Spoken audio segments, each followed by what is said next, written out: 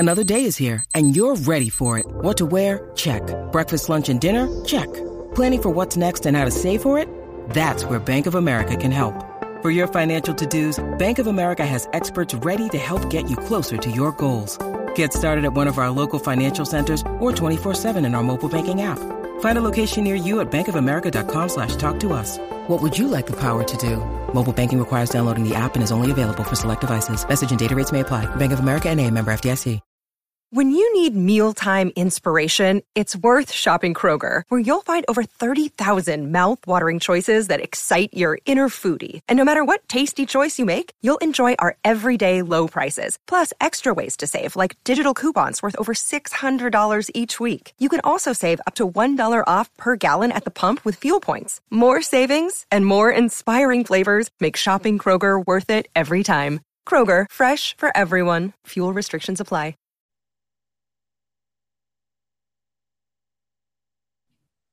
Off the Hook, airing on offthehooksports.com, your home for real news, real opinions, and what really matters about Tennessee athletics. The Off the Hook podcast at offthehooksports.com or Facebook, YouTube, Twitter, or wherever you go for your favorite podcasts. Apple Podcasts, Spotify, Stitcher, Google Play, TuneIn, iHeart. Like, share, follow, subscribe. Off the Hook with Dave Hooker starts now.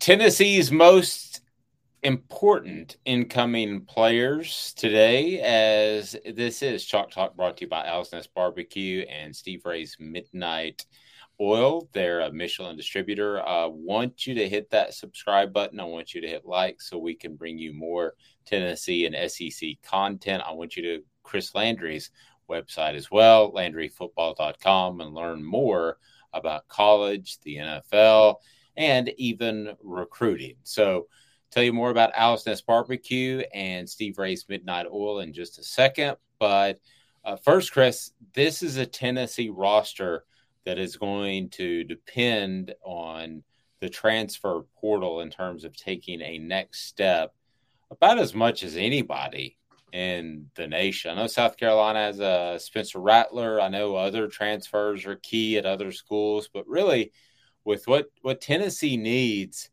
they're depending on transfers about as much as any prominent program in the nation.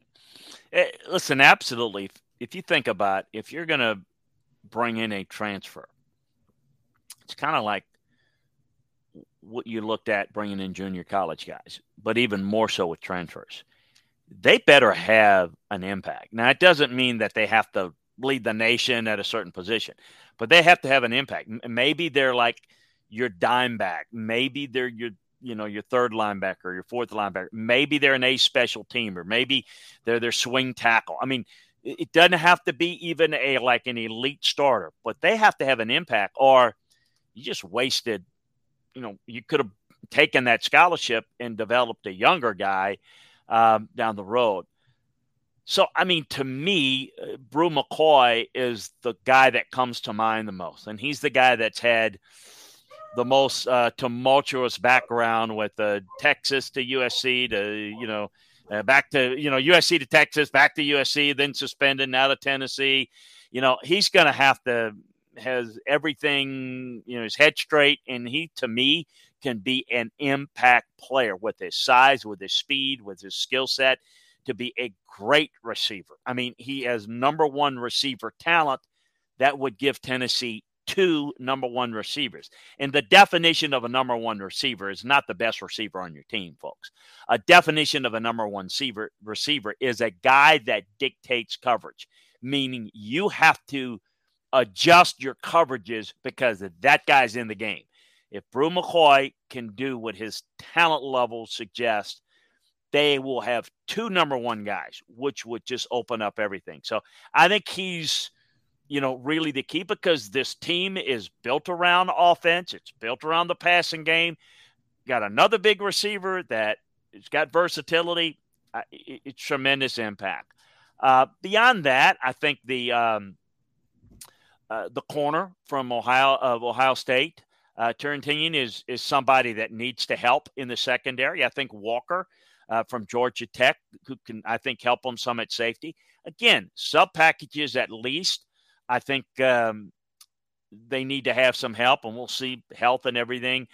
Jackson Hanna's a guy at linebacker that I think could be somebody that can help. I don't expect somebody like a Charlie Brewer to have much of an impact yet. He's a kid from Central Florida. And I don't know. I'm curious to see if Mincy, the offensive tackle from Florida, might not be able to help, at least be in the two deep. That's kind of how I kind of see that. We'll see how it plays out on those.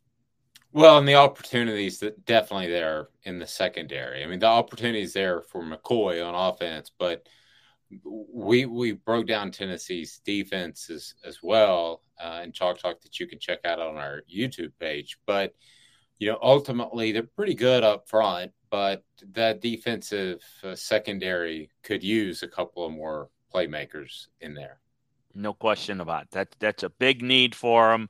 And again, at least in the sub packages where, if you're playing a lot of 5-6 defensive backs, look, that's basically a starter position. It's not like you look at a depth chart and say, well, starting corner. Well, you got 3 starting corners. I mean, that's football today. You playing 3 corners and 1 less linebacker for probably 58% of your snaps. In Tennessee's defense, more than that. But I'm talking in anybody. So you better have 3 starters, and you better have guys that can line up in the dime package and even go to 7 defensive backs that can do something for you. Go down in the box and defend the run, maybe cover a tight end or back out of the backfield, yet be physical enough to be able to force inside, set the edge. Those are things you're looking for, no question about it. As far as Tennessee's secondary, when you look back at them last year, how gelled were they as a unit? Because sometimes we forget that was Josh Heupel's first year and the defensive coach's first year. So how did they improve over the course of the season, or did they? I think a little bit. I mean, I think, Flowers is a really good hitter. I mean, I think he's good on the ball, and I think he's really good. Now, I thought Jackson played pretty well at the star position. So, it wasn't all bad, and yet, you look at it, and there's some things from a personnel standpoint you wonder, all right, look, another year experience, but they got probably more question marks this year than last year because there's some unknowns. Now, look, McCullough led the team with I think he had three or 4 picks. But he's a really good tackler. And I think the corners is what we kind of alluded to. That's I don't call it concern, but it's the biggest question mark. I think they've got some answers. That's why they went in it in the transfer portals. That has to be your answers. You just mentioned that's the best opportunity for those guys to have an impact. They better have an impact. If they don't have a positive impact, they're not going to be better. In fact, they may be worse because the personnel is they lost a couple of key guys, but they've got a couple of guys that I like and a couple of guys coming in that I think can help. So I think that along with better play up front, pressure picks, right? I mean, so if you get better pressure, your secondary has less time to cover. So I don't think we can dismiss the play up front and how it's going to affect the play in the back and vice versa, because they all work off one another. So the goal is to improve all 3 levels of the defense, but particularly the pass rush, the front, and the back end.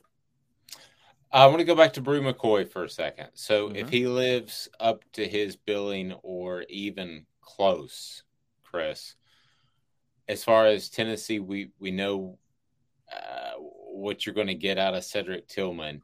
As far as best duo of receivers in the nation, just those 1-2, which I know everybody plays 3 and 4 now, but as far as a duo, when you look at those, how would they stack up with the rest of the country? The key thing is if Brew McCoy can do what I thought he came out of high school potentially could do, all I could say is it would be up there. I mean, look, Ohio State had 4 of them. Year before, 2 years ago, Alabama had 4 of them that were just elite.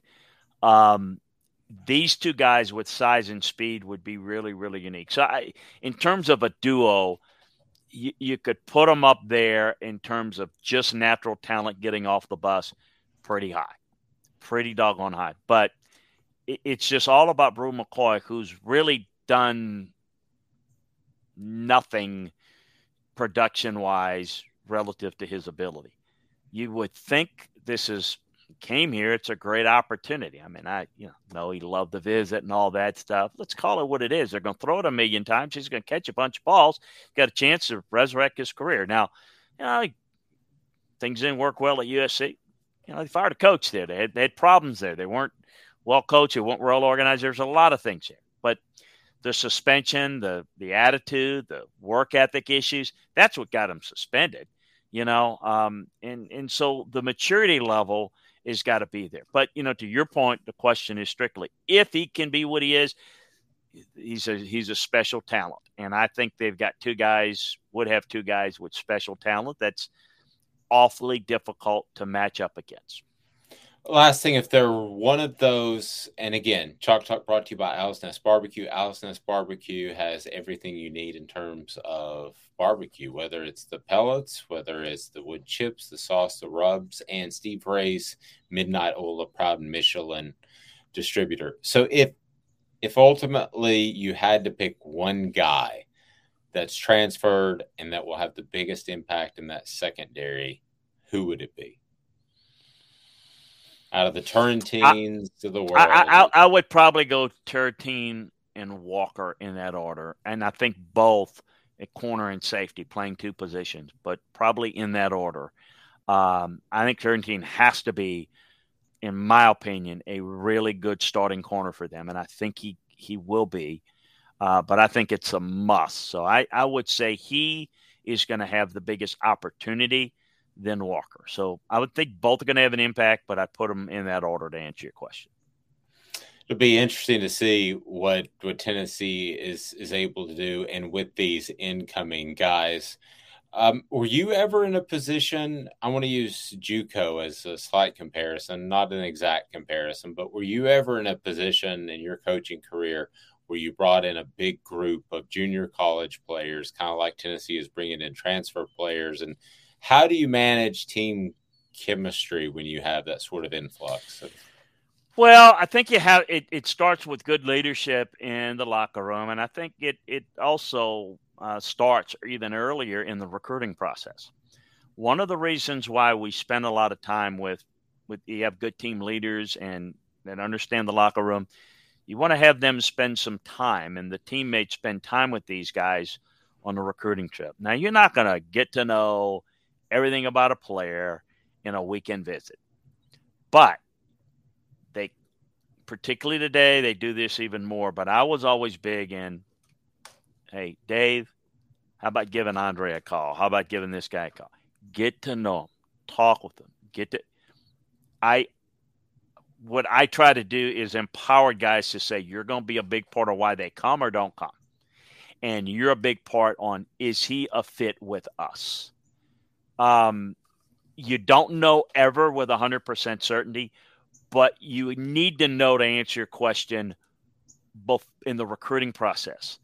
And if you've got a guy you get a feel that is real interested and so how do you know? Well, you don't know 100%, but here's what you do know. You got a guy coming in for a visit. Of course, he's going to want to see the sights and sounds and campus and all of that. But if he's always kind of focusing on that or turning the subject to that, as opposed to somebody that's asking a lot of questions about the coaching staff and about the scheme and about the style and how do you practice. And you want guys more like the latter, that they're coming for that reason. Because if you're coming to just party, well, that doesn't do anything for the football team. Partying and being a student and having fun time is a part. Something wrong with them if they don't like that. But boy, when you get down and you talk ball, coaches will ascertain that. The players will talk a little bit about that with them, and you get a feel for it. So I think you should have that in hand before the guy comes in. And if he does, you got a good feel for it. I think it's a lot easier to transition. If a guy is just this type of guy, I'm not going to mention the guy's name, but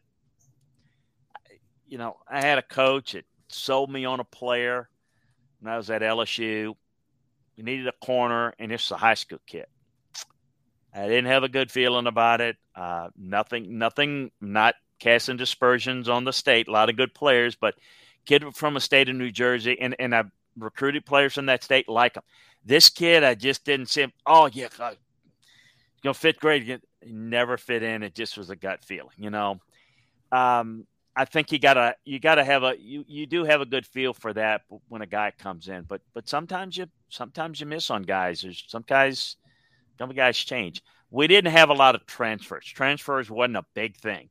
The one that got away, the one that I wanted, we had a situation. For your listeners, and you will remember the late great George Allen, the great Redskin coach, Rams coach. Right.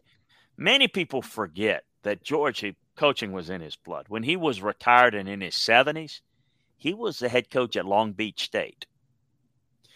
And Long Beach State, I'm going to drop football. And so this is something you do all the time now. So when I kind of got an indication of that, I really started to scout Long Beach State's players, because I wanted to see if we can get somebody to transfer. And so I talked with a couple of guys, and I had talked to Coach Allen, known a little bit about him through some of my NFL stuff that I was doing part-time at the time. And I actually sent Long Beach State a player one time. They had a player. In fact, you may remember. Do you remember Harvey Williams? Yes. The running back at LSU. He had a brother who was not the genes didn't quite mesh as well for Darryl as it did Harvey, but he's a good player, a bigger back. I had sent him a year ago. I recommended him. They called and he put me on in a staff room, and it was a joke. He says, I tell everybody you're related to Tom Landry, right? And I said, no, coach, I'm not. But anyway, so we sent him there. So I had a good relationship. And I said, Coach, I know it's tough. They're going to drop the program. I'm sorry about all that. I want your running back. I really do. And we recruited him very, very hard. He was the guy that I liked the most. And there were a couple of other players I thought could play, but I wanted him. And so we recruited him really, really hard. And we didn't get him. He went to Georgia. It was Terrell Davis. Ouch. Yeah, they did a really good job, and Bob Pitter did a good job there at Georgia, convincing him to go. He loved Athens, which I understood, and they quite frankly at Georgia had much better facilities and setup than we had at LSU. We were at the time offices in the stadium, 3-4 coaches in on office. It wasn't really. We were getting beat in some of the recruiting by Florida State and other folks. But the running back I liked a lot. It was Terrell Davis, and people think of him as the Georgia running back, but he was from out west, and he was a Long Beach State kid, and they got him. But anyway, at least I was on the trails of the right guy. The evaluation was correct. The recruiting, yeah, not so much. Good eval. Chris Landry of LandryFootball.com. This has been a presentation of Off the Hook Sports. We'll talk to you next week.